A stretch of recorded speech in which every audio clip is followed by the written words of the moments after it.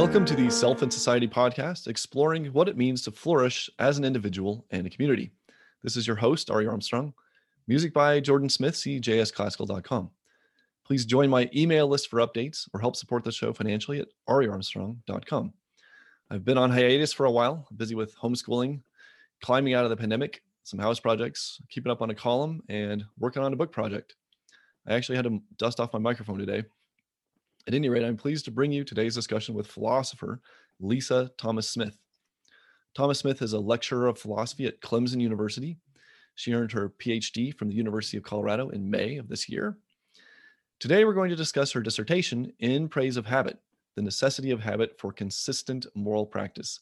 So welcome to the show, Lisa. Congratulations on your degree and your position at Clemson. Thank you so much for all of those things. What is a habit generally? What is a moral habit? Why do we need habits and not just moral knowledge, reflection, and will? In other words, what's your basic thesis? What's it all about? Well, habit is ubiquitous. So we use it consistently and constantly. We can't not use habit. It's part of our cognitive mechanisms. But generally what habit is that it is a disposition to act or think in a particular way. And it is context dependent. So the habit to brush my teeth is not going to kick in when I'm sitting in my office, right? So it depends on where I am and what the context of the behaviors around me or the goals around me are. So as I'm getting ready for work in the morning, there are a slew of things that I do that I just don't think about. So, I get up, I wash my face, I get in the shower, I brush my teeth, I do all of these hygiene things, and I don't have to think about any of them because they've been done so many times that they're automatic. I don't have to think that I need to do them. I don't need to think about how to do them. I don't need to think about why to do them. I just do them, all right? Most of our habits that we go through, that we use through the day, work pretty much like that. Moral habits, my contention is that moral habits are just as necessary as all of those other habits. So we make hundreds, thousands of decisions in a day. We do a whole bunch of things. Some of them are tiny, like how much sugar to put in the coffee or none. And some of them are very large, like what is our plan for the day? What is our work goal for the day? How much of this paper am I going to get written, right? Some of them are big. The ones that are habitual help us a lot because then we don't have to think about those thousands of things. We wouldn't get through half of our day if we actually had to think about all of those things. Moral habits work exactly the same way. So I can't think about all of those things. I also can't think about being polite. I can't think about respecting people's rights. I can't think about, doing my moral duty, regardless of what your theory is. I can't think about it constantly every time I see a person in my day. I'm thinking about other things. I'm thinking about how to get from here to there. I'm thinking about my project. I'm thinking about my classwork. I'm thinking about all of these other things. And so when I run into you in the hallway, it better be a habit for me to treat you well, or I might not. I will fail. So those moral things I need to be habits just as much as I need for brushing my teeth to be a habit. So the way I understand it is psychologically, the way our minds work, there's no difference internally between regular habits, brushing our teeth, and moral habits. But that's more of a theoretical distinction that we make on top of when we're thinking about our habits. That is right. There's no reason to think, at least in our current research, that particular kinds of habits work in different ways. So we have this habitual cognitive mechanism. If we do something enough times, our brain learns how to do it. So, and then it just does it in the context that is appropriate. So there's absolutely no reason to think that, well, our brain goes, well, this is a moral habit. and therefore I'm going to do this one differently than this other habit. Our brains are really complex and really efficient and really impressive, but they're not that complicated. It's kind of like, on the other hand, it's kind of like a computer, garbage in, garbage out. It will learn whatever you give it, and it'll learn it in exactly the same way. Okay, we seem to need habits because of our cognitive limits. We don't have the capacity to reflect carefully about everything we do. Is that the basic explanation for the need for habits, or is that just part of the story, or how does that fit in? I think it's probably a bit more basic than that. We definitely need habits because of that, because we can't reflect on every single thing. I don't know that the mechanism itself is purposeful. I think it's probably just, one of those evolutionary things that is completely accidental that led to us sort of being able to survive well on the planet. But that the mechanism itself, that's definitely part of the reason that we need it, because we can't reflect. The other part, though, of the need for habit is just so that we can navigate gracefully. We can't reflect on all of those things, and maybe it's sort of a caveat to that, or in addition to that idea of not being able to reflect. But we need to be able to think. I'm putting that in air quotes, and I'll explain why in a moment. We need to be able to think about multiple things at a time. We need to be able to walk down the street and chew gum, right? We need to be able to hold a conversation while doing other things like, sorting files, or we need to be able to pay attention enough that we hear our child calling when we're working on this project that we're engulfed in. So the problem is that our brains really can only focus on one thing at a time.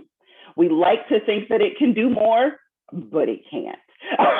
So we can switch really quickly, right? So we can switch from this thing to that thing and then back to that thing pretty quickly. And so we think that we're multitasking, but we're not. We're just changing our focus. So since we can only really focus on one thing at a time, we need for something in the background to be able to handle all of that other stuff, like walking, right? While we're actually focusing on this other stuff. So our actual focus is limited to just a single thing. Okay, so you also distinguish habits of thought from habits of action. So how similar are these things really? Because I think a lot of people think of them as quite different things. I think that conceptually they are quite different. I think probably mechanistically they're quite similar. The way that we think, if we think of thought as an action, right? If we think of thinking as doing something, then it works in exactly the same way. But we tend to think of behaviors as being sort of outward, sort of physically external to us, as we do them, and in a way that thought is not. And so I think that's probably why we distinguish them so strongly, but I don't think probably mechanistically they're very different at all.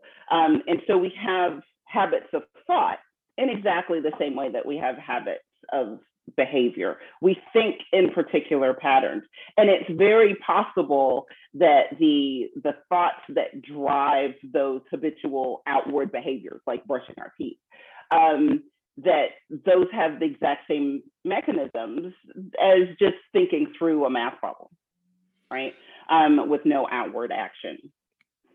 Well, that's pretty powerful, because if you start thinking about your thoughts as something that you can indirectly change in terms of its habits, as opposed to that's just what it is and I can't change that, that starts to open the doorway to making some big changes potentially. It does. It's far reaching. It was actually, when I first started thinking about this dissertation, it was thought that was on my mind. It was that there's so much in the world that is a result of the way the patterns and that we use for thinking through problems. And it was kind of mind blowing for me to think, well, what if we just change the patterns? And that's not a simple thing. It's not just change the patterns. It's not nearly that easy. It is incredibly difficult to do. And it's because it is the thoughts, right? It's not like there's no mechanism I can put in my brain, like, putting something that doesn't taste good on my fingernails to stop me from biting my nails. I don't have a physical mechanism like that for my brain. I have to catch it. I have to catch that pattern of thought so that I can then start to change it. It's a very difficult thing, but it has very far-reaching implications if we start to think of thought as patterns of habit. Well, and it's something like a bootstrapping problem, because you have your existing patterns of thought, and out of that you're trying to create better patterns of thought. And so at some point it's kind of habits all the way down, and yet we have to kind of build ourselves into better habits. Yes, we do. To build those habits, that one of the interesting things about habit is that you can't just break a habit. You actually have to replace it.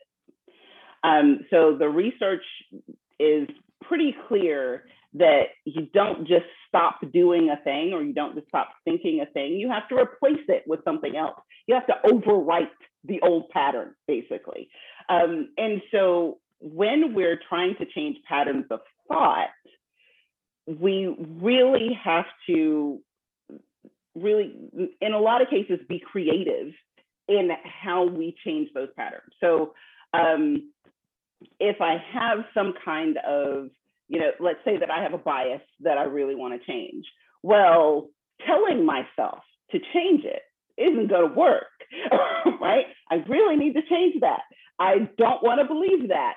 Okay, that's great, but it's not going to change anything, right? I'm going to have to do something creative. I'm going to have to go and expose myself to opposite kinds of viewpoints. I'm going to have to go and involve myself in different groups of people. I'm going to have to actually put myself in situations where I have to think differently so that I can start to overwrite those old habitual patterns.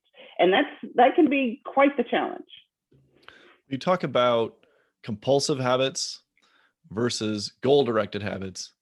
So I guess what you're talking about is trying to overcome our compulsive habits, at least the ones that are harmful or have negative effects, and replace them with goal-directed habits that are more in line with our larger purposes of life. Is that basically it?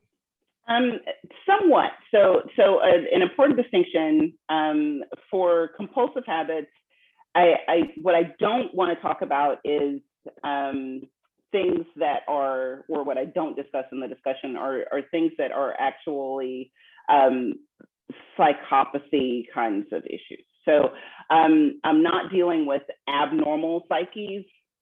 I kind of don't like the term normal and abnormal because it's really hard to pin down what those mean. But just intuitively, we kind of know that there's a norm of psychology, and that's kind of where I want to stay. And so when I'm talking about things that are compulsive habits, I'm not talking about compulsive disorder. Okay. What I mean is just things that are not necessarily in our best interest that we sort of compulsively do. Like we just automatically say that thing that popped into our head without the filter, right? And those are habits that we have formed that maybe don't add to our relationships, that don't foster really, they don't foster beneficence, right? And so we want something that actually helps us, yes, in our larger goals. We also want things that help us grow, right? So we don't want to, so another distinction. So larger goals, like here's what I want the world to be like, right? Be the change kinds of things in the community. Or maybe I want to do more charitable things. And but I have this compulsion that doesn't let me do that, right? It makes me push people away. It makes it so that I'm unable to engage in a really vulnerable way. And so I don't build those relationships. And those kind of compulsive kinds of behaviors, those compulsive kinds of habits of thought are just, they're not serving us. And so, yes, those are the things that we definitely want to change. I wasn't going to ask this, but you made me think of it. This is not your field, I understand, but at a certain point, right, there's stuff we can do for ourselves. And there's stuff where we really need to go find somebody to help us, a therapist or what have you. Is there any kind of general pointers as to when you need to pick up the phone and ask for some help in reforming some of these habits? I think, yeah, I would think when it becomes anxiety producing. Would be just my general kind of intuitive answer. I know this is not my field, but when it's something that I really want to change, that I've made an effort to change, but it's failing, right? And I don't have the tools. Sometimes we just don't have the tools in the toolbox to make change, to go and seek some assistance, right? And often we can say that we can tell when we don't have the tools. I have absolutely no idea how to change this thing about myself. Okay, well, my toolbox is lacking, so I just need to go find some more tools. That's when that therapist comes in really, really handy, because that's their job, right? It's their job to give me the tools so that I can make my changes. Yeah. Okay. Yeah, we certainly don't want to make it sound like, it's always all on you and you can change anything if you just put your mind to it. So we'll recognize, this can be really hard. You talk about Aristotle and the fact that he thought that somebody could be highly moral only if they had a lot of moral training as a child. I kind of want to think that we are more capable of self-reformation than that. Is Aristotle right, or to what degree is he right? I think that you're right. So I think we are more plastic than Aristotle gave us credit for. I understand why he thought what he thought. It is very difficult as we get older to actually change those patterns because they've been set for a really long time. It's kind of like making a groove, and the more that with the like wood and a chisel, and the more that you go through that groove, the deeper it gets and the more set it is, and the harder it is to fill in or overwrite with something else. So it makes sense that if you have this training from the time that you're a child, it will be much, much easier, right? Because you won't have to overwrite all of these existing patterns. So I understand why he thought it. But I don't think that is exactly right. I'm a little bit torn on the virtue idea. I think that we can develop virtues. I don't think that we have to have all of them in order to be good people. I think there's there who have talked about virtue, and they all have different lists of what the virtues are, right? So Aristotle had a list, and Ross had a list, and Rand had a list. So the virtue idea itself is problematic, which is what Aristotle wanted you to habituate yourself into. But the idea that we have to do it from childhood, and if we're not courageous from childhood, and if we're not generous from childhood, we kind of can't ever be. I just don't think that's quite right. Okay. Well, a follow-up on Aristotle.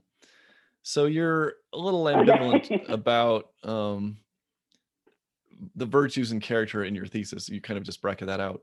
But don't we need a certain amount of virtue of character to even care about forming good and maintaining good moral habits? That's an excellent question. And it's a hotly debated one, actually. So the idea is that we need to care about the good, right? It's very difficult to dedicate yourself to something that you just don't care about. It's important for us to get that far. I don't know that we have to have some kind of general good character in order to care about the good, right? It's interesting that when you even look at very bad people, right? You know, criminal enterprises like the Yakuza, right? They still do good things, right? On some level, they're still concerned about the good in some way. So, you know, if there's a disaster, it's very possible that the criminals are out there helping people too, right? And so I think that if we can get just that far, if we can get to caring about the good, the rest becomes kind of rational. It becomes sort of the kind of world that we want to build, in which everybody cares about the good and everybody wants to respect the good, and we want a good world, a good peaceful world to live in. This is kind of universal kind of stuff for most people. If that's the kind of thing that we want, then we just need to figure out what it is, right? So that's the ethical theory part. We need to figure out what it is. We can just figure out what it is, and once we figure out what it is, then we can habituate ourselves into doing whatever it is. Unfortunately, we haven't settled the theory part, but the idea that we have to have like some level of moral character, I'm not sure we have to have very much. I think we just have to have a general kind of, we need to care about the good because of some value, and once we get there, we can build the rest just rationally. Well, I guess I've always thought of character as once you've taken a lot of steps toward habituating a lot of good moral practices, that just means you have good character. And I guess I've never tried to build a lot more into it than that. So maybe that's why. Yeah, so there's a few ideas on character. There's this idea, very general idea, that, you know, if you're just a good person, then you have good character. If you generally do good things, if you generally don't mistreat people, then you have good character. That's very different than the kind of character that Aristotle was talking about, right? So Aristotle was concerned that in order to have good character, we have to have all of the virtues, and we have to have habituated all of the virtues. That's the only way to have a really good character and to get to the good life, right? So there's that general idea, there's this very strict idea, and then there's this idea of deep character, right? Like there's an underlying, even if you do bad stuff here and there, there's this underlying deep character that is unchangeable about you. It's an idea that's very debated, and I think maybe that's more in line with what Aristotle was talking about. Like if you can build that underlying sort of foundational character that is unchanging and unchangeable, if you can habituate to that point, then you're good. But I just don't think that I think it's very hard to say that we can definitely get to something like that. I think it's very hard to say that habit is the thing that will definitely get us there. And I think that it's very hard to know when you've arrived. So I'm a little, I'm more in line with the sort of general character idea. Enough good habits will get us where we need to be. Okay, I buy that. So here's a hard one. You talk about praise and blame. I mean, the others have been easy, but you talk about praise and blame and the fact that people are, to a large degree, products of their culture. So then how much can we praise and blame people for what they do? Especially if they're arising in really bad cultures like, you know, slavery, South, Nazi youth, those kinds of things. It is very difficult that is that's a serious implication of my thesis, is that if our habits are wrong, then the things that we do in the moment, those things that we're not thinking about because we're thinking about other stuff, right? This is the automatic stuff.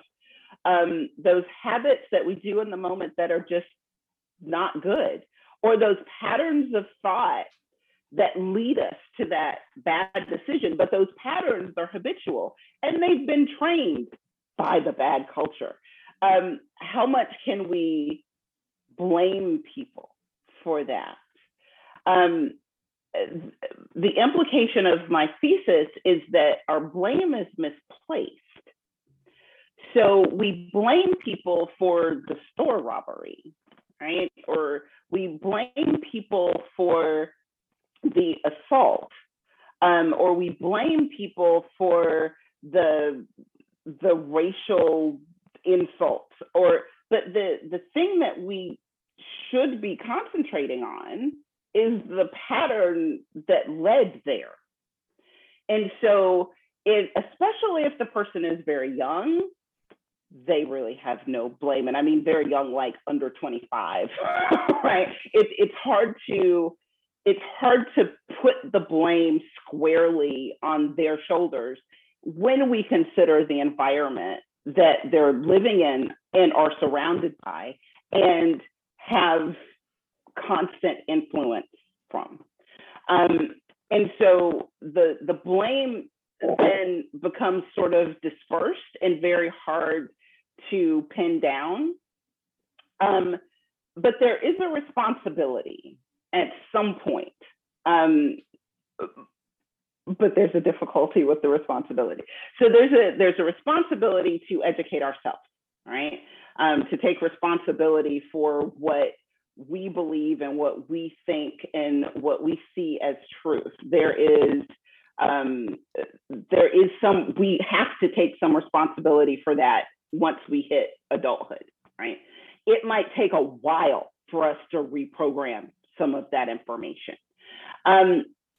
But what if you don't actually get the opportunity to really fully express that responsibility? So what I mean is, if you are in a really insular kind of community where your entire bubble, like everybody around you, all of your social groups, all of your family, all have the same sorts of belief sets, it's going to be very difficult for you to even question what's going on in your thought patterns. And in that kind of situation, it's very hard to place the blame really anywhere.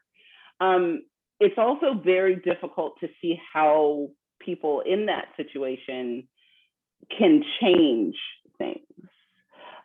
So it's a difficulty, it's unsettled for me how we actually solve that issue, but I think that we need to place less emphasis on the blame and less emphasis on the punishment and more emphasis on the pattern changes and the habit changes and the information changes.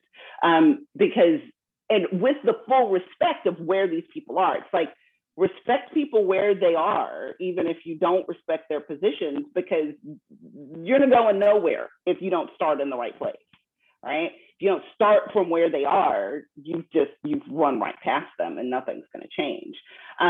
But it has some serious implications for things like the penal system and our systems of punishment and our systems of blame and all of this kind of stuff.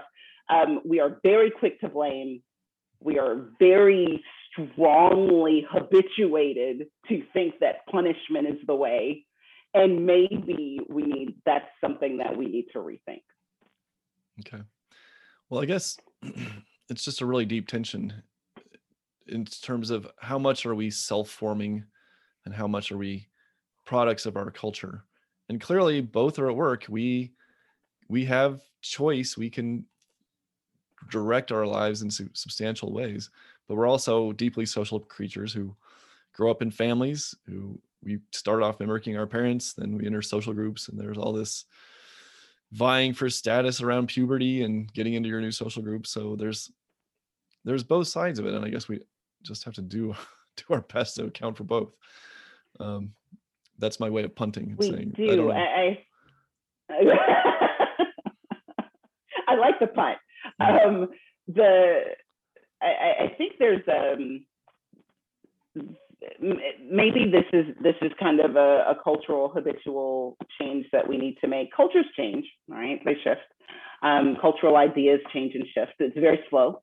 But maybe one of the ones that we need, one of the shifts that we need, is to put more emphasis on this habituation and this habitual pattern change, to put more emphasis on mixing up groups, because we have our set patterns of thinking that are often very dependent on our social groups. They're very dependent on a specific perspective, and we go looking for our own perspective. We have this natural kind of confirmation bias, and so since we're looking for it, that's what we find. And so it needs to be very normalized that we go looking for something else, that we go looking for something that disagrees with us, that it's okay to be wrong. We hate to be wrong. We hate it so much. So if we could like it's simple. If we could make just that shift, that it's okay. It's okay to change your mind. It's okay to be wrong. We don't have to believe the same things that we believed last year or 10 years ago or 20 years ago. We just don't. We can change our mind. We can get new information, right? And we can rehabituate into these new patterns that are more correct once we find this new information. Well, Jonathan Rauch has a book out, The Constitution of Knowledge, and you couldn't put that in your dissertation because of the timeline. But I'm wondering what you think of his idea of this constitution of knowledge. And he's referring to our social institutions that facilitate like cultural opinions and viewpoints. And so he wants to build in something like the scientific method in this. And there's other people there. There's a book out called I think it's called The Scout Mindset. And it's trying to encourage people to be more self-critical, be open to the idea that you're wrong. And there's various people and groups that are sort of trying to work on this or approach this and make it sort of normal to rethink our views and to expose ourselves to criticism. And there's this weird way, instead of being kind of proud and locked into your established viewpoint, you can kind of be proud and locked into the viewpoint that you can change your mind, and you're stubbornly able to mind change instead of being stubbornly locked into one particular dogma. What do you think of those? I don't know if you've read Rauch's book. What do you think of those efforts? I have not, but based on what you just said, I love it. I love everything about it. There was a conversation that I had in one of my classes this semester about principle. And we have a great deal of dedication and pride in our principles. This is what we believe, and this is what makes us good people because we believe it, right? And my advice to this one student, for better or for worse, was maybe we don't need a dedication to principle. Maybe we need a dedication to truth. And so we are constantly, as philosophers, we're constantly trying to find evidence toward some truth, right? More and more evidence toward this truth or that truth, to try to come up with, and I'm an ethicist, so to try to come up with what the ethics should be for all of us, right? So we're constantly looking and we're constantly working. But the thing is that when you're constantly working in this kind of vein, we're not working to prove a certain point.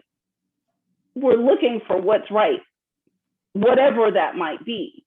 And so if I happen to be on the pro-choice side of the abortion argument, and I get enough evidence that shows me that the pro-life side is right, then I shouldn't have to change anything about me. I should just have to change my mind about what I believed was true, right? So my dedication to truth didn't change. Nothing about me changed, right? I have a dedication to learning what's right. I learned what's right. And so what I thought was right wasn't. And this other thing is, it's okay, right? It needs to be okay, regardless of how strong that feeling is. And that's another thing that we habituate. We habituate our emotional attachment to particular issues. And we feed it and we reinforce it and we reinforce it and we reinforce it. And then when somebody says that it might be wrong, and they, especially if they give us a good argument for why it might be wrong, we feel threatened because you're asking me to change me. You're asking me to change who I am. No, I'm just asking you to change your mind about some data. It shouldn't be that serious, right?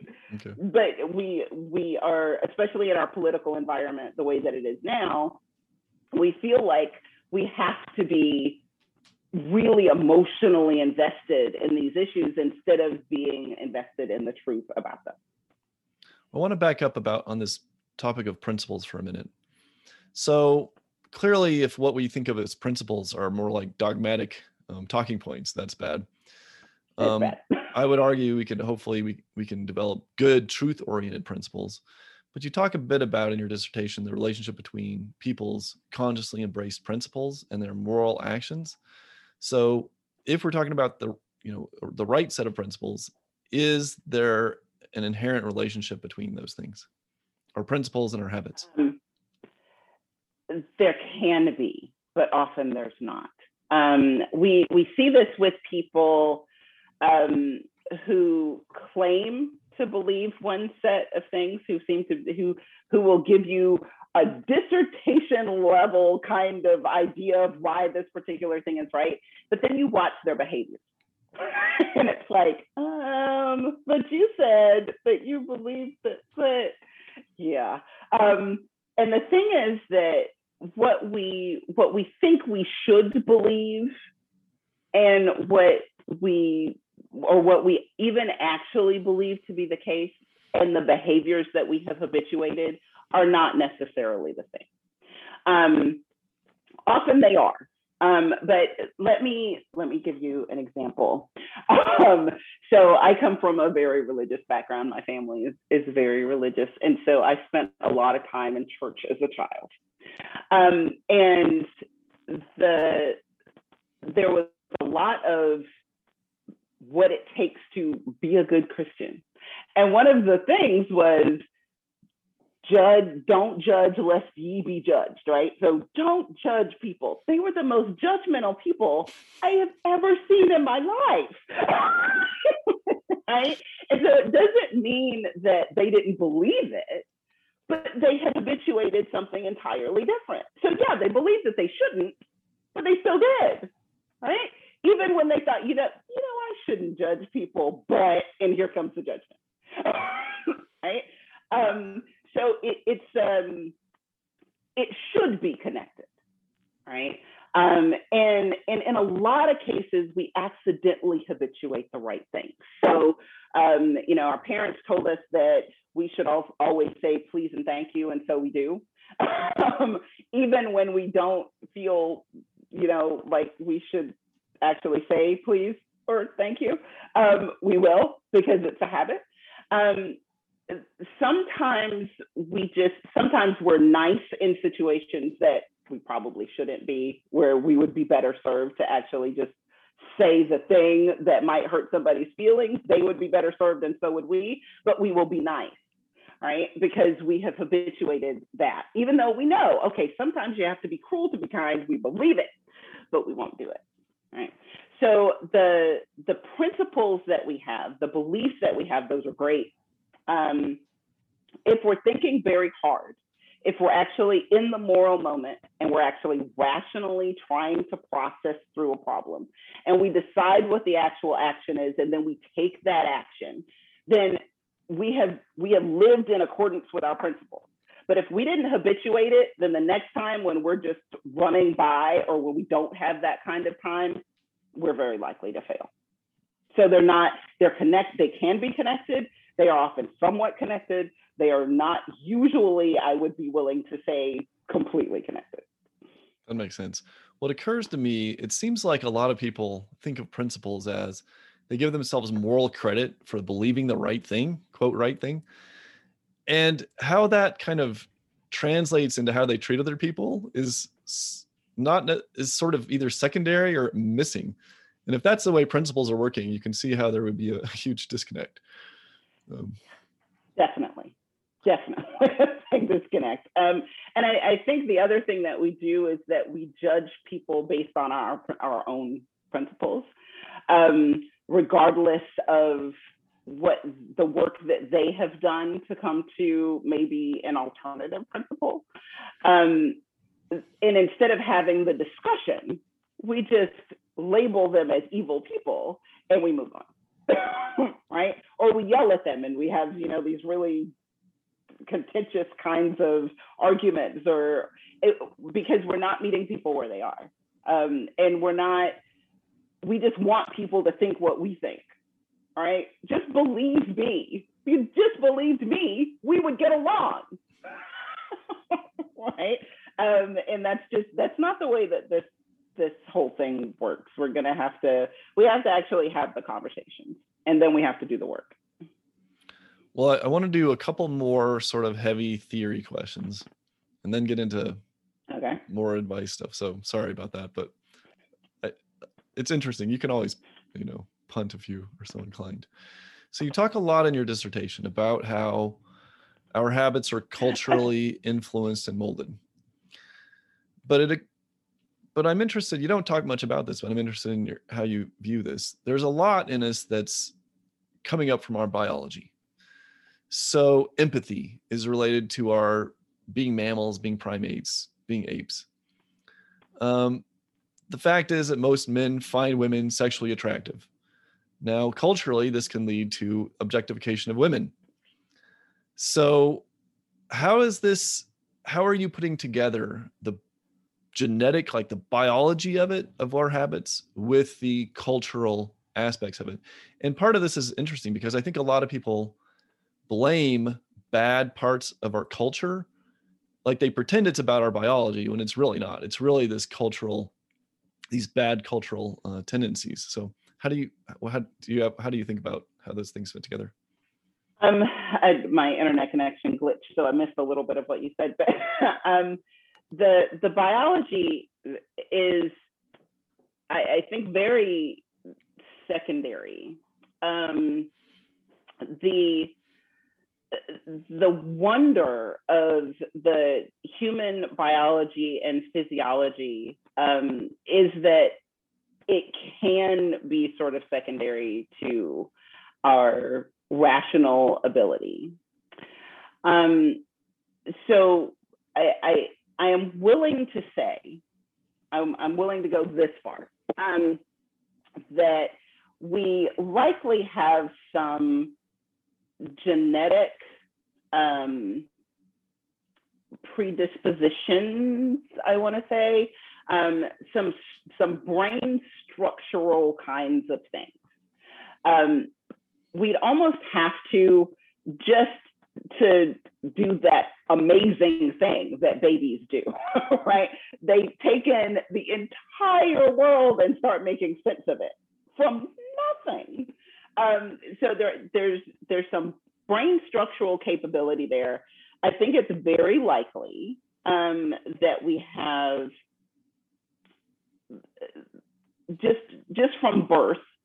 It's very likely that, and this is just my opinion, I have very little research to back this up, but that it's very likely that we have probably the ability to learn certain things more easily than other things. But that's about as far as I'm going to go with the biology thing. The rest of it, I think, is pretty common to all of us with, just a normal brain structure. I think that, we're not biologically tended toward being good or being bad.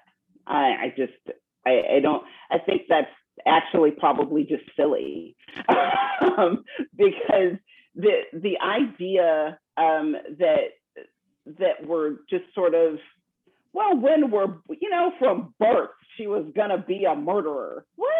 I don't think so. I think there's probably a whole lot of influences, assuming a normal psychology. There's a whole lot of influences and a whole lot of patterns and a whole lot of inputs that had to go into getting this person there. So I think that biology is very secondary. I think that culture and our social groups and the information that we get from media of all kinds is far, far more influential than our biology. The things that we learn, the data that we take in, that we're not even aware that we take in, the patterns that we learn, our brains, if it's repeated enough, anything that is repeated enough, our brains will treat it like truth. It doesn't mean that we believe that it's true, right? We didn't go through some rational process where we went, this data supports that data, and so this thing must be true. We didn't do that, but we got this sort of repetition about this way that things are. And our brains treat it like that's the way that things are.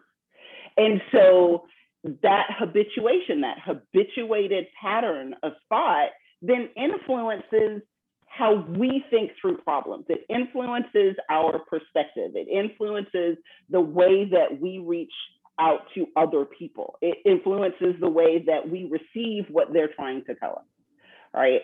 So I think that's far, far more influential and dangerous to us culturally. Our cultural influences, all the media, imagery is just so important. The things that we hear, the things that we read, we have to be very, very, very careful what we let in here on a repeated basis, because it will become the way that we behave and the way that we think. Okay. So you talk about, you're a little bit skeptical of certain moral theories if they are put too much emphasis on the need for reflective action all the time. So you're a little bit worried about at least certain strains of utilitarianism, Kantianism, if you take it the right way or the wrong way. So say a word about what the importance of habits says for what the moral theory has to end up being. I think in a lot of cases, whatever moral theories we have, whatever moral theory we accept, it has to be practicable, which means we have to be able to do it, right? And in the Kantian case, he wants for all of our moral decisions, every one of them, to only be counted as a moral choice if we rationally do it from a standpoint of duty. This is our duty to do, and so therefore we're doing it. If we do it for any other reason, then it doesn't even count as a moral choice, right? I think habituating that is very complex and probably not terribly likely.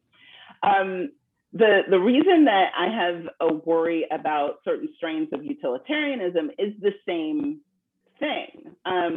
With things like rule utilitarianism, we're supposed to be figuring out what's in Act Utilitarian, we're supposed to, in ism as well, we're supposed to be figuring out what creates the greatest happiness, right? And we're supposed to do that if we're Act Utilitarians with every single thing that we do in a day. Everything is a moral choice if we are Act Utilitarians. Whether or not I put my coffee in the blue cup or the red cup is a moral choice for the Act Utilitarian, right? So that just, there's no way that we can think through every single choice in our day. We've already been over that. And so act utilitarianism just isn't gonna work. For rule utilitarianism, we can just follow the rules. We can habituate the rules, right? If there aren't too many of them, we could habituate the rules in sort of the same way that we could habituate, the virtues. Right? We follow, here's a set of 10 rules. We follow them a lot. We habituate all the rules, right? But we sort of lose the spirit of utilitarianism, of actually maximizing happiness when we do that, because we're just following rules. We're more like Kantians. We're more like deontologists when we're just following the rules. So the ability to habituate whatever the theory is has to be part of the theory. The practical part of the theory has to be that I can take these kinds of principles, I can practice certain things, and they become automatic, right? And they become automatic for the right reasons. I don't know that most of our existing theories, since they require that we think through every single decision, that we make a rational choice, that we look at what we're supposed to do and we say, well, if I do this, then, if we're consequentialist, if I do this and this thing happens, if I do that, then that thing happens, then I'm going to do the thing that gives me the best result. We're not going to do that, right? With every single choice, habituating that kind of thing, since we can't do it, I'm skeptical of any theory that requires that I think through every single choice, because I just can't. I'm not capable of it. Nobody is capable of it. Brains just don't work that way. And so any theory is going to have to, it needs to account for our cognitive abilities and limitations, or it's just not usable. Just a quick side question. I'm in Colorado. There's intense noise, intense winds here today. Is that coming through the microphone, or is that, I don't know if you can, okay. So for me, I'm just like this gale force winds all around me. So hopefully that's just totally blocked out on your end, but it's some weird storm system we had move in. So wow. Thankfully we have buried power lines where I'm at, so I don't expect to lose power instantly. Well, we've kind of, my nice, neat categories I've kind of totally blurred, but I just have a couple on more of a more practical nature. So when we're trying to form a new habit, how easy should we generally expect that to be, or how hard should we expect it to be? How patient should we be with ourselves? Because a lot of people really beat themselves up if they're still having trouble getting to where they want to be. And but at the same time, how can we avoid excuses for not forming better habits? Because on the other hand, some people are, they're like, well, I can't improve myself in this way because of reasons X, Y, and Z. So how do you think about that? So new habits are not terribly difficult when they're brand new, right? You just need to put a process in place. So, and then there's an established kind of process. Wendy Wood has done a lot of work on this for establishing a habit. So repetition, very important. Reward, give yourself some kind of reward so that your brain knows, oh, this is a good thing, right, for me to do. So there's an established kind of process for a new habit. Breaking a habit, much harder, okay? Because we have to think more. We have to think more about the context of the habit, and we have to overwrite that habit. So not only are we trying to not do the other thing, we're trying to replace it with a new thing, right? So it's a much harder thing, much harder process to do. Sometimes it takes some creativity to do that. I would suggest reading all of Wendy Wood's work. She's done a lot of good work. What was the name again? Wendy Wood. Okay.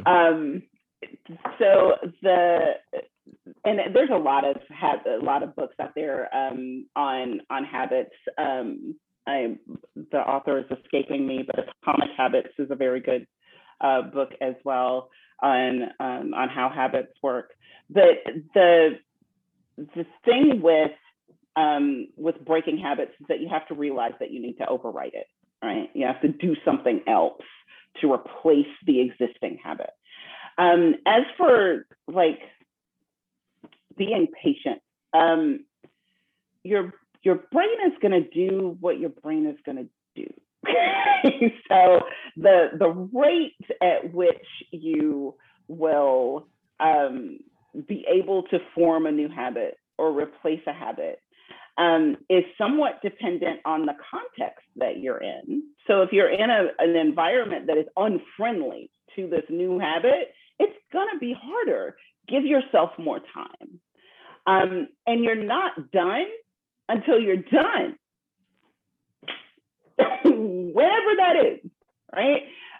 You're just not done until you're done. Don't put time limits on these things because you can't predict how your environment is going to work, how the context clues are going to work, how your social groups are going to work, how there's too much unpredictable about the habit itself. And there's a lot that you probably won't realize about when that habit is triggered. And just getting in touch with that might take a while so that you can actually massage your environment and make it more friendly to you. So the reinforcement of that habit, strong reinforcement of that habit is so important. Repetition, repetition, repetition. Read things about that particular habit. Get your brain in a positive place about this new habit. Put yourself in this kind of good mental environment for this habit so that it's easier for your brain to pick it up without resistance. Because when you're trying to change something, our brains are really efficient and they like the way that things are. Right? It's really efficient for it to just do what it's always done because, it's already a habit. Why are we doing things here? Right? Already doing this. Why are you changing stuff? So there is some resistance, and make sure that you understand your belief resistance, that your conscious resistance to changing this habit. It's not an easy process to consciously change or form a habit. If it's brand new, yeah, it's an easier thing to do. Like, I want to have the habit of going to the gym, every Wednesday after work. Then set yourself up for it on Tuesday, right? Get your clothes together, get everything together, do some positive affirmations before bed on Wednesday night, get up with the intention on Wednesday morning and just go, on Wednesday evening. After a while, it will become a habit that you do this thing at the end of your workday and you go to the gym. You do this thing at the end of your workday, set a context clue, set a trigger, and then you go to the gym. And if you set that pattern, then when you get to that point at the end of your day, you will go to the gym, right? You'll just do it. So the formation of the habit will take as long as it takes. Be as patient as you need. Actually, just throw patience out the window. Just don't even worry about being patient or impatient. Just let it happen as it happens. Do the things that you need to do, and it'll happen as your brain adjusts to the new pattern. Just keep going. You're done when you're done. That's my advice. Okay. So you talk about there's this interplay between the internal work and the external environment. And so it occurred to me that maybe it just depends on what the particular problem is as to which of those is more at play. So like somebody with with alcohol or substance abuse issue, they might just need to absolutely get that all out of the house, right? It's going to be real hard to come clean if you got whatever drug of choice just sitting around all the time. And also not hang out with people who are doing that kind of stuff all the time. If you're a gambling addict, you need to probably not go into the casino to begin with. You don't want to just go and look at all the possible ways you could gamble. you probably want to not be in there. Though I guess maybe there would be some context in which you're kind of pushing your, I don't know. I guess there could be some context in which you're intentionally exposing yourself to certain things, but is that the way it works? And in some cases, it's like it's almost all environment, and in other cases, it's almost all internal. And there's usually some kind of blend of those two. I would say there's usually some kind of blend. When it comes to things like addictions, anybody who's ever tried to lose weight knows that you better, if you like the sugar, you better get it all out of the house. Right? It's got to go. But the thing is that there is a strong internal component, even to something like that, to the alcoholic who needs to get all the alcohol out of the house, right? There's that starting point, that point of absolute dissatisfaction.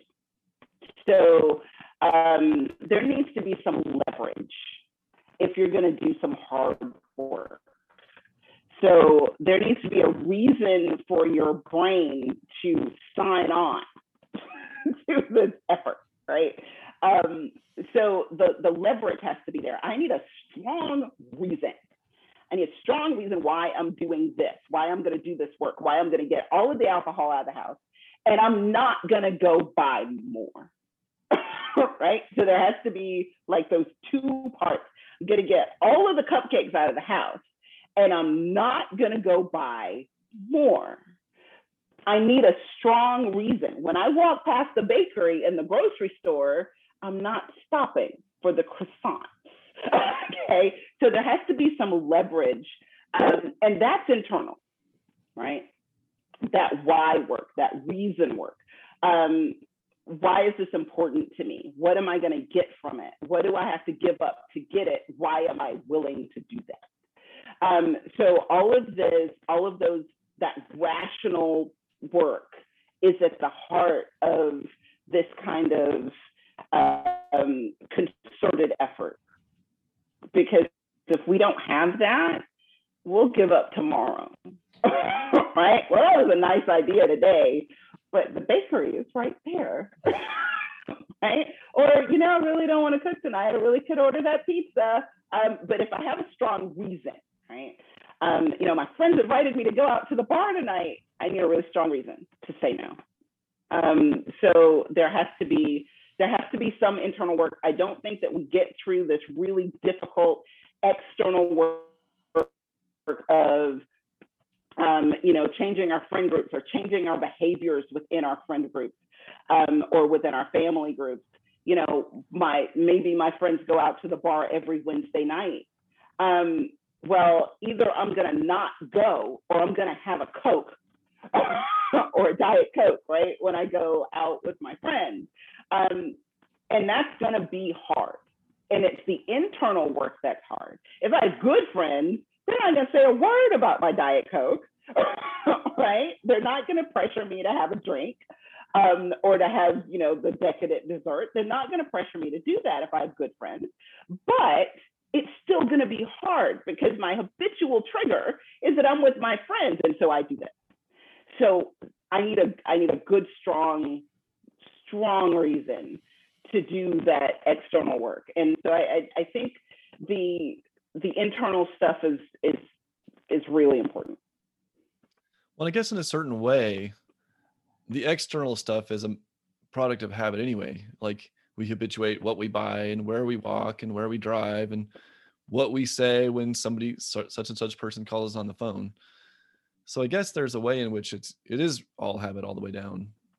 Insofar as we are habituating the ways that we set our external circumstances and world. That wasn't really a question. That was just the way I was thinking about it. It's a good point though, because we do have levels of habit, and in a lot of cases it is habit all the way down, and there's a big chunk in the middle that we have to change in order to change one main habit. Right? So there's a lot of things that we have to change in order to support that new habit. It's not just, I'm just going to do this thing instead of that thing now. It's just not that simple. And so there's a lot of internal work that has to go on. Okay. Oh, so that's one reason why certain well-entrenched habits are so hard to change, because they're related to so many other sort of side habits or related habits. So it Right. can become, yeah, okay. I never thought about it that way. Yeah, it's like not only habits, not only are they deeply ingrained, but they're deeply intertwined, and therefore hard to, you shift one and you got to shift all this other stuff as you go. That's a useful, Exactly. that's kind of useful and daunting at the same time.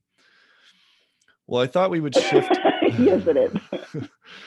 I thought we'd shift more into culture at this point, which you talk a lot about the pathologies of culture and how we try to change those and why it's hard to change. So, one problem in the United States, everywhere, has been bigotry, racial bigotry. Do you think that we've started, at least in this region, to develop better cultural habits of reflecting on our bigotry, like we're more open to it?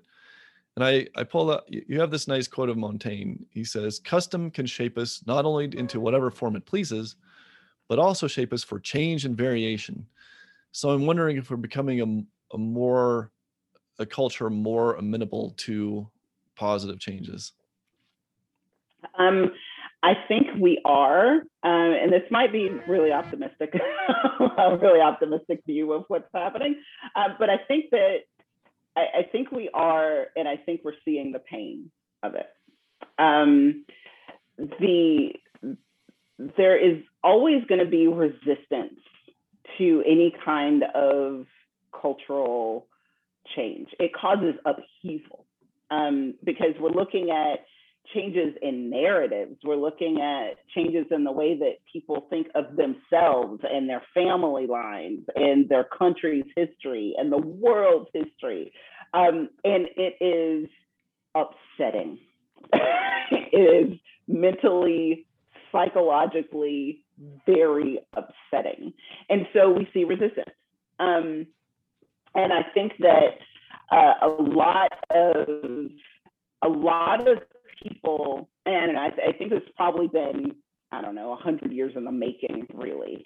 But culture is really slow.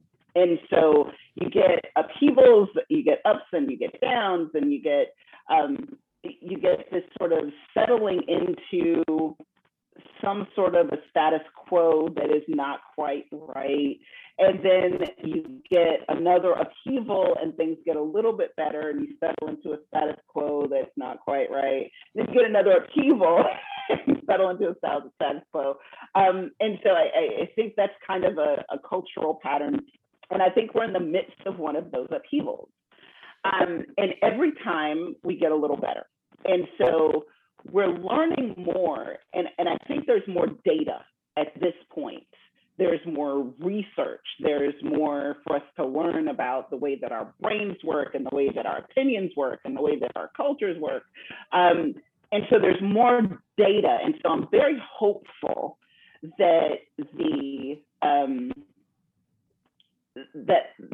regional, like, really good progress that we see, I'm really hopeful that is sort of a precursor to the spread of more progress and more of a willingness to say, okay, well, maybe there's some things that I didn't see, right?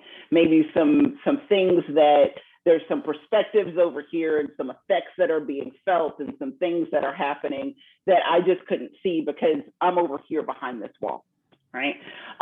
There's things that I think are going on in the culture. We're becoming more aware of the way that different groups are portrayed in movies. We're becoming more aware of the people, the voices that we hear in the media. We're becoming more aware of all of these kinds of things.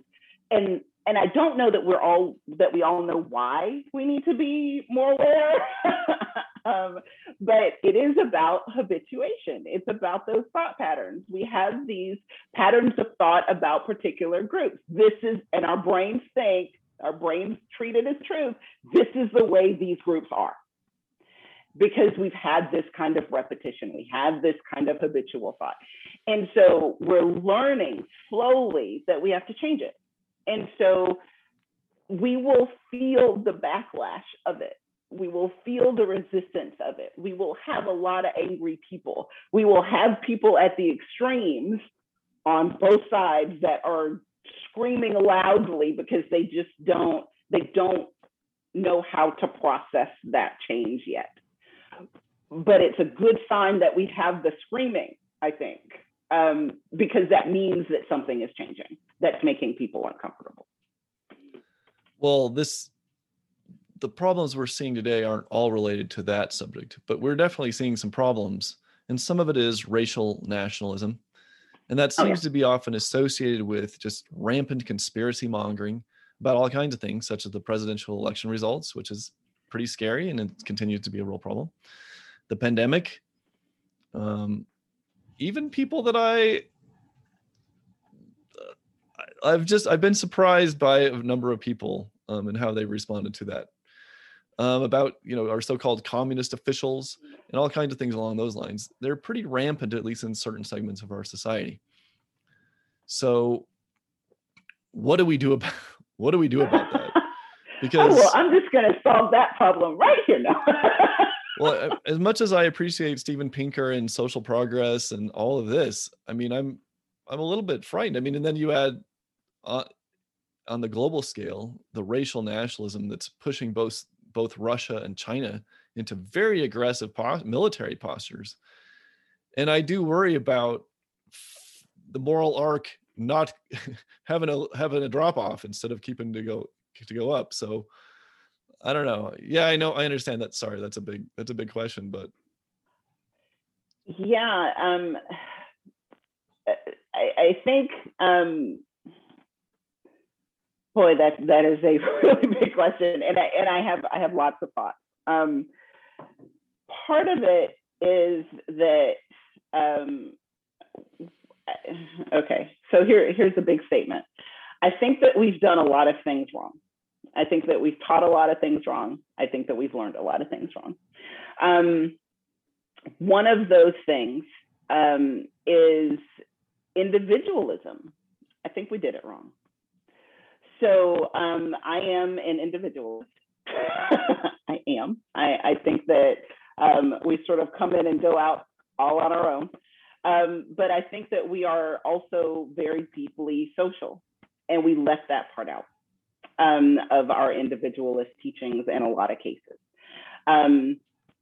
We decided at some point that freedom and individualism, at least this is just my view of the way that things are working or seem to be working, is that we learned somehow at some point that individualism and freedom meant that we didn't really need to care about the person next door. It's their problem, right?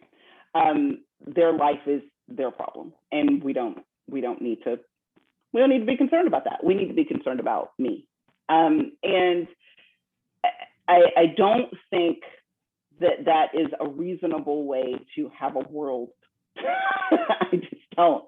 And so what we have partially, and this is actually a very small part of the very large problem. What we have partially is a power problem that when we are all on our own, and when we decide that the neighbor doesn't matter, and then we're asked to be concerned about our neighbor, we resist, because we're not supposed to have to care about that. We're supposed to care about us, right? We're supposed to care about what's happening in my house, and you're making me care about what's happening next door. And I don't have time or energy for that, right? Because I have a pattern of thinking that says that I don't have to be. And so I don't want to be concerned about that. I want to just keep myself to myself. And when you're asking me to care about people I don't know and never cared to, when you're asking me to protect people I have not had an individual concern about, because I don't have to, then you're not only infringing on my power to control myself and my life, you're infringing on my energy, right? You're infringing on me. You're making a judgment on me. You're telling me that I'm a bad person if I don't do this and this and this, but I'm free and I should be able to do these things, right?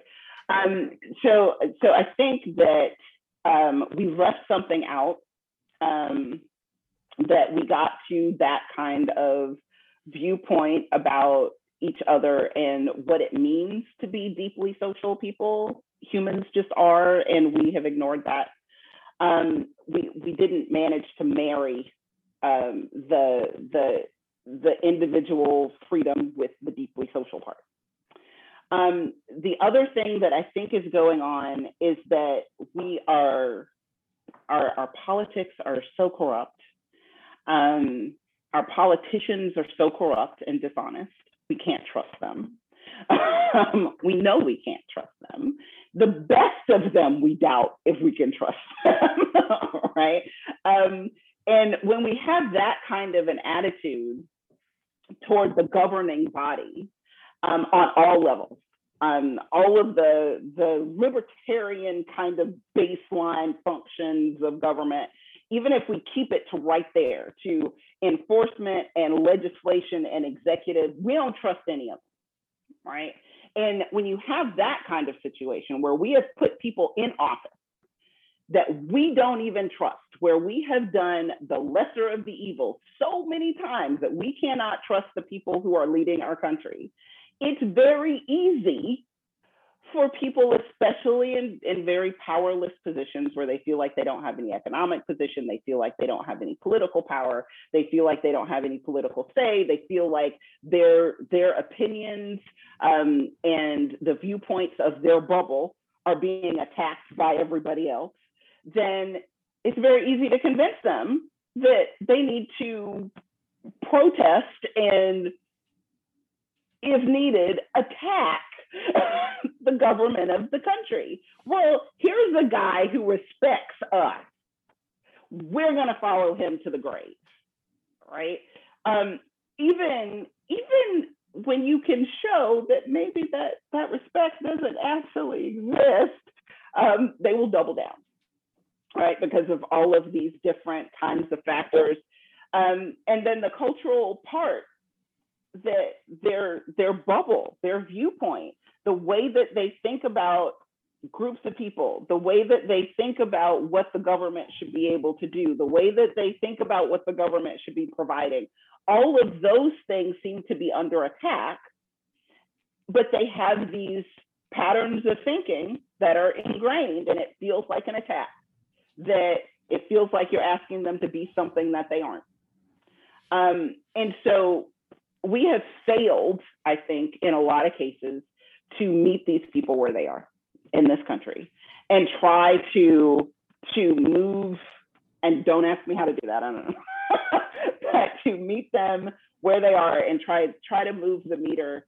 And we have failed as an electorate to put people in place that we can actually trust, so that we don't, it's not so easy to convince people that we just have, a fake election that happened. Around the world, we are moving toward this authoritarian idea, and this one puzzles me.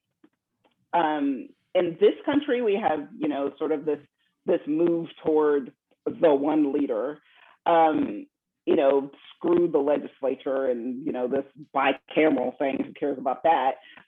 We're just democracy, overrated, right? That's very scary to me. But it's not just here, it's all around the world. And it makes me wonder if we have too much power concentrated in such a way that there's too many people who feel powerless. And so we don't deal with uncertainty very well. Humans don't, it's like we need a little bit, but too much, and we freak out. So we can't have that level of uncertainty that comes with not being able to trust our government. I'm not sure. Here's the puzzling part for me. I don't know why we think some one leader would somehow be better. Okay, so we have a whole government of people that we have some power to hold accountable, but we would rather have one person that we have no control over at all. I don't, that's a puzzle to me. But I think that we have large, widespread problems in our distrust. The government says that we should trust the science, but the government is corrupt, and so we shouldn't trust the science, right? Or we shouldn't trust the science that they point us to because they're corrupt, right? And so we're going to do our own research, which is crazy. That's a bad word, but it makes absolutely no sense. We have to trust experts. We have to, one, make sure they're an expert in the right field, in the right way. But once we do, we trust them because it's going to cost them if they're wrong. All right. So we can trust the experts. We can trust the science. They have the respect of their colleagues. If they're wrong, they won't. They lose their careers if they're wrong. Right.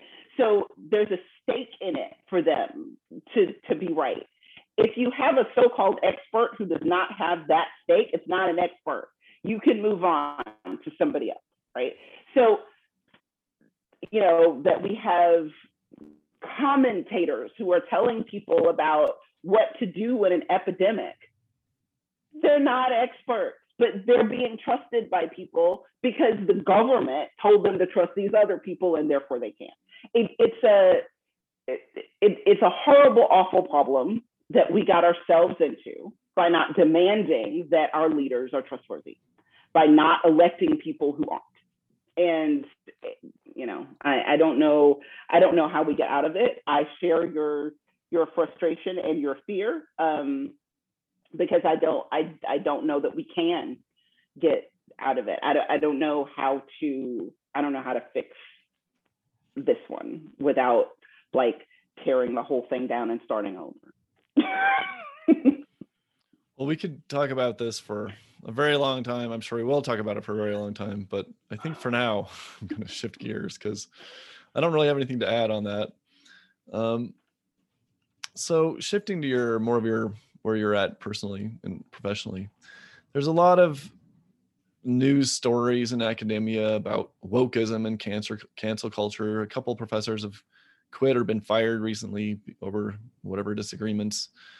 I think that philosophy departments are to a large degree insulated from these kinds of disputes, but I was wondering what you're now having entered into academia professionally, what are your general thoughts about the state of it? Yeah, I tend to agree that philosophers, just because of the nature of what we do, are a little bit insulated. We are, it doesn't mean that we don't have strong opinions or viewpoints, or that, you know, we think one side is right or one side is wrong. But we're constantly researching, looking for more data, looking for more viewpoints, looking for more perspectives to see what we missed. We are not entirely insulated from things like trying to get more diversity into the profession. Philosophy is still very much male and white.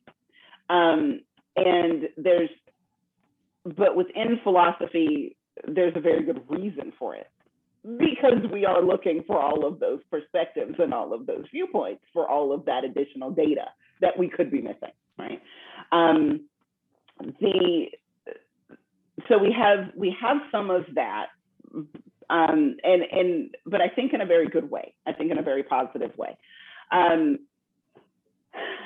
a whole, academia at the college level is struggling a bit, because in many cases it's really about the money. and you get it, right? It's like universities are ridiculously expensive to run, right? There's a ton of people that we have to pay, not just the faculty, the lecturers, the professors, but administrators to run the thing, administrators in each department, and people who clean the bathrooms, and the people who maintain the fountains and the lawn, and the equipment that's needed for classrooms so that we can teach online when things go weird. Right. So they're massively expensive to run. And so it's very important that there's money. But the thing that happens in academia is that it tends to, when it becomes about the money, then we often lose sight of why we're there, right? Excuse me. So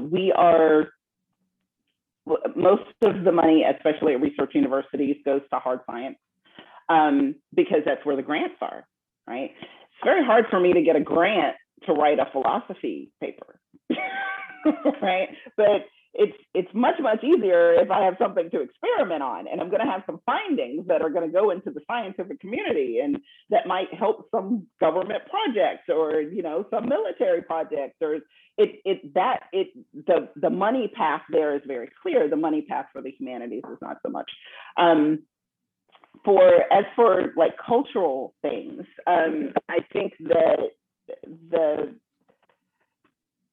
instructors are often in a tough spot, because they believe strongly in particular issues, like the Black Lives Matter protests and marches that happened, that are still happening, but that happened through the middle of 2020, when instructors gave their classes permission to leave to go to do protests, and then they got pushback on professors that didn't, right? So professors were like, well, no, I'm going to stay here because I'm going to teach the topics that I'm here to teach, and it didn't have anything to do with protesting and this is class time, and so I'm going to be, and I think in that case we're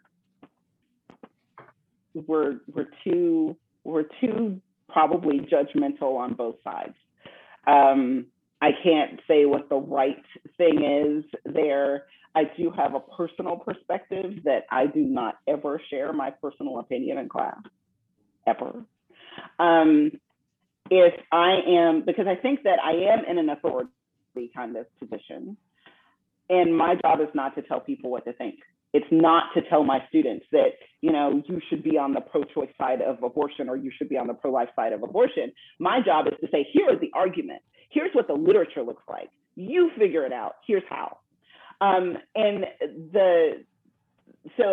I have some mixed feelings about the activism in the classroom, because I think we have more power than we think we do around what kids. I mean, most of my students are 18, 19. I don't want to. I don't want to tell them what to think. That's way too much responsibility. but I do share the. I have some sympathy for instructors who think that there needs to be some activism in their teaching. Well, you mentioned. I don't know if that answered your question. Yeah, I mean, it's kind of an open-ended question, so I guess it necessarily does. But you mentioned philosophy, at least in our region, has traditionally been dominated by white males. You don't look necessarily like all your colleagues. Do you have any? Did that give you any perspective on intersectionality and ideas along those lines? I've had a little bit of a blessed existence within philosophy. I at CU Boulder, the department there is just phenomenal, and it's geared toward really exploring issues wherever it may take you. And so they actually did make quite an effort over the last few years to get a little bit more diversity in the department. But the whole time I was there were 3 Black people, 3 Black grad students. So it's like there still aren't a lot, but in a lot of cases, it's not the fault of the department specifically. When we can't see ourselves in particular roles because we just don't seem to fit there, it's very hard to recruit people into that kind of profession. It's one of those psychological things that just it seems like a mystery to a lot of people. Well, you're a Black woman, of course you could be a philosopher. Well, yeah, of course you can, but when you look around and everybody there is not you, it can feel exclusionary, even if it's sort of unconscious, right? It can feel like there's a wall. And so it's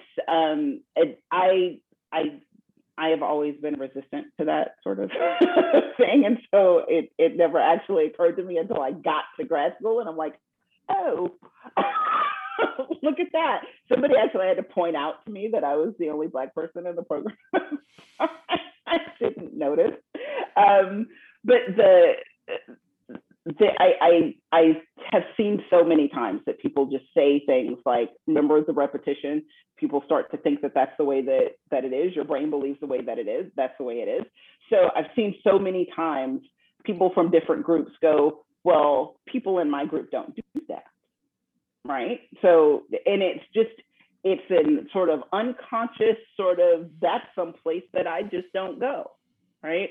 So I'll never forget, quick story. I was way back, early 2000s.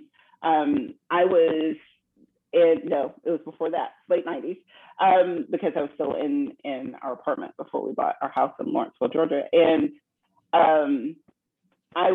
my aunt was coming over and I had some music on. And when she walked in, it was classical music, because I love classical music. And she said, "You're listening to that?" And said, "Yeah, why?" She's like, "Black people don't listen to that." So it was a surprise to her. It was unexpected. And when you think of, and it's not that she believed that we shouldn't, it was just sort of well, no, that's just not what we do, right? And when you have that kind of thing with professions, that's why we have still fewer women in science. It's still why we have fewer Black people in all kinds of professions. It's why we have less men who are nurses. It's why we have less men who are elementary school teachers. It's not because they don't want to teach. It's because that's not what you do, right? So the representation thing, I think it's an important part of the whole academic picture. But again, I haven't felt the pressure so much in my academic career thus far. But I don't doubt that it was a feature of my hire, let's say, once I made it past the initial stages of showing that I was qualified for the job. It would not surprise me if it were a factor that I'm a Black woman in philosophy, because I'm kind of a unicorn. So, in my recent hire. Well, I can see why it's important to be able to see people that you recognize in some field you want to enter. But it seems like I've always thought about it as it's probably more important to reach kids when they're younger. Mm-hmm. So my anecdote, I have a 6-year-old, he really likes science, and Netflix did this series with a lady named, I think it's Emily Calandrelli. And she filmed this, it's like a science show. She's doing, little science experiments. And she filmed the whole thing when she was 9 months pregnant.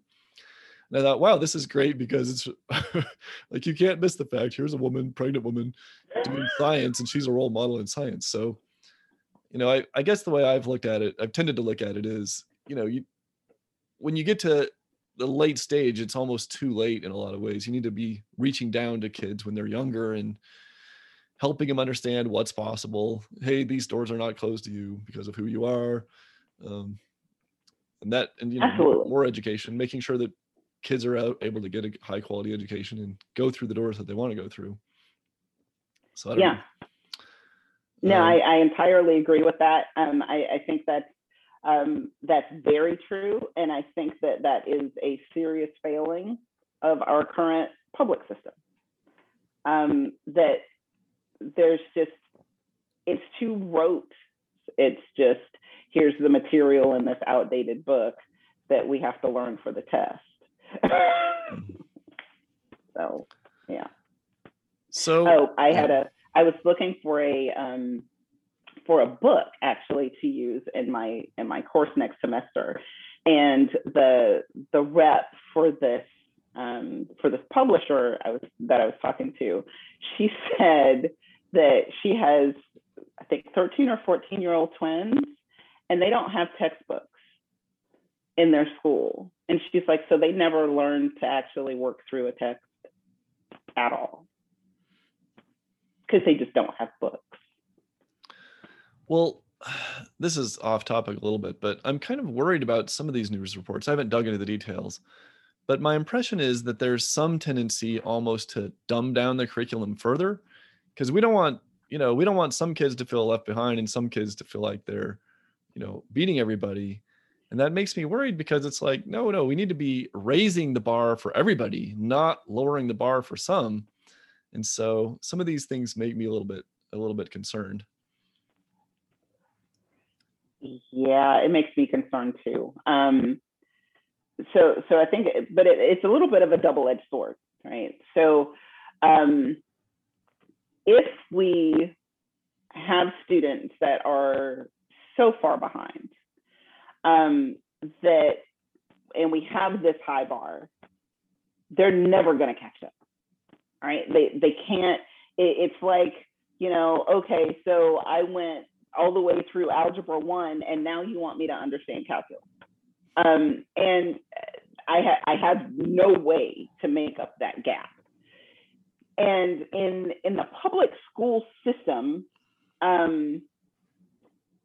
their responsibility is to, to the extent that they can with the regulations that they have, is to teach these kids, okay, so I've got a room full of fourth graders.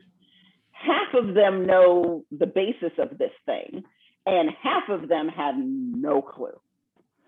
So I'm going to have to bore half of my class with stuff they already know, so that I can teach the other half, so that we can get to a level so that I can teach them the rest of the stuff. And guess what? I don't have time to do all that. So the bar gets lowered. And so there's the worry that you're leaving kids in a spot where they can't learn more. And there's the worry that you're not developing kids who can learn more. And I don't know how we fix that without, again, tearing the system down and starting over. In higher education, what I see in my classroom, what I saw in Colorado and what I'm seeing at Clemson, is that I have to teach more basically than I figured I'd have to. When I teach papers, I have to teach them how to write a paper. They don't know. Okay, so I learned that in high school. It was a requirement for me to write a lot of papers in high school, and they were graded harshly. It wasn't like it was, okay, just write something on the page, and if it's enough words, then you pass. They were graded harshly. I had a teacher who told me, if you use the word "it" in your paper one time, it fails. And she would flag people. Yes. But you know what? It made my writing so much better. I could not use the word "it." but that's not the kind of teaching that kids are getting now. And so I have to teach them how to put together a paper, what should be in your introduction and what should be in the body of your paper and what a conclusion should include, like really basic kind of put a paper together kind of stuff. Maybe you shouldn't start a sentence with the word which when it's not a question, that kind of grammatical kind of stuff. And it's way more basic than I would have figured that I have to do. But given the stresses on the public school system that they're coming out of, I think at this point, that's just I've got to meet them where they are. I can't say, well, okay, you're going to write a 1,500 word paper, and it needs to have all these components, and not tell them how to do it and expect that they're going to just know. And it's not fair for me to say, well, okay, then you failed this paper because you didn't know something, when it's not their fault they didn't know. So it's a difficult spot, I think, for all of us. Okay. We'll just reform K through 12 and we'll be set. Yeah, that's all. Just do that. So I was going to ask, we both have some interest in Ayn Rand. I feel you being a little bit rebellious there. I do think your thesis, it struck me that your thesis is largely compatible with Rand's ideas about psychology. And she has a lot about habituation in some of her writings. So what have you found interesting in her ideas? And then how have your views toward her maybe evolved, if they have, in grad school and beyond?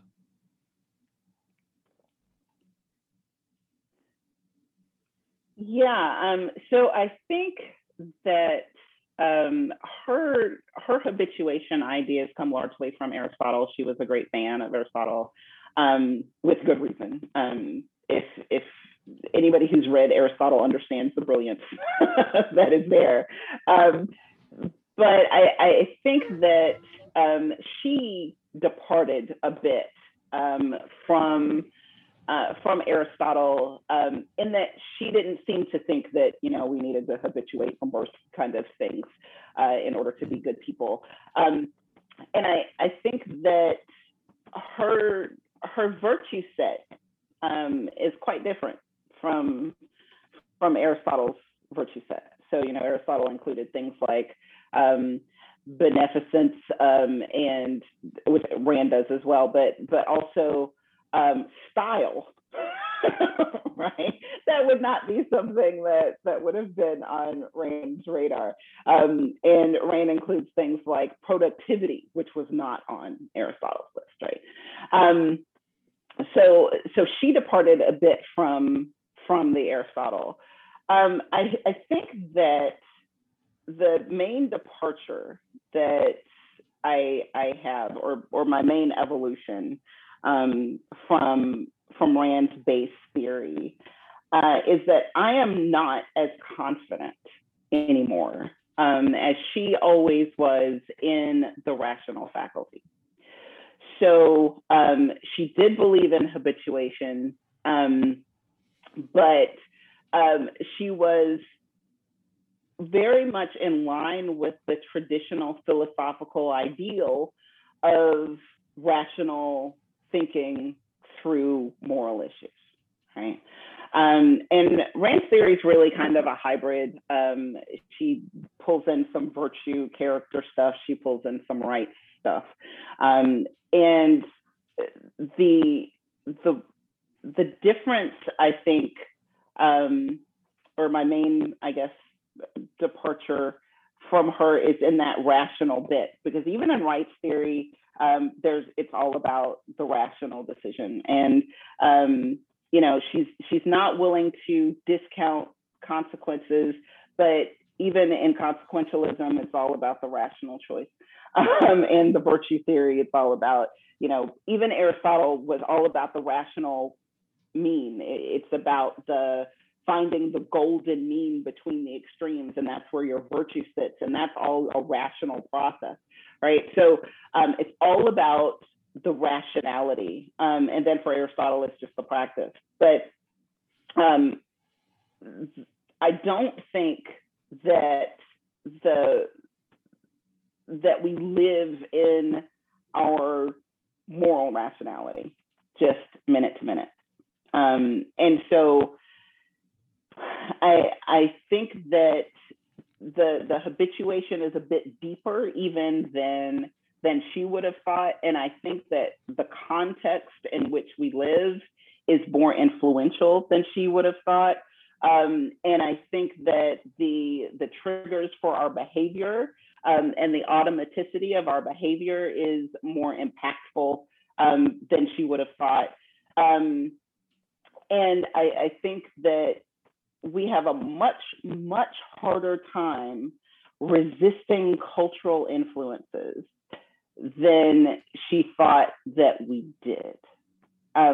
She knew that the culture was really important. She made quite an effort in all of her work to change it, to change the way that we think about economics and to change the way that we think about politics. And in some ways, the way that we think about relationships. But she was, I think she underestimated a bit just how difficult it is to resist all of those cultural influences. I'll just end. What's next for you? What are you working on? I am working on spinning some of this out into papers. And I am also working on a project on the limitations of empathy, which is sort of a buzzword right now. We should all be empathetic, and we should, look at different groups in different parts of the world, and we should feel empathy for them so that we, feel some kind of motivation to help them. And I think that we can't. It's kind of a strong thing to say, but I think that empathy is learned, and if you haven't habituated the patterns that allow you to empathize with particular viewpoints, or if you're just ignorant of that viewpoint, you just can't see the other side, then it's pretty hard for you to feel something that you have no basis for. Thanks for being on the show. I appreciate it. You're welcome. Thanks for having me. This has been the Self and Society podcast. Our guest has been philosopher Lisa Thomas Smith. For more, please see ariarmstrong.com.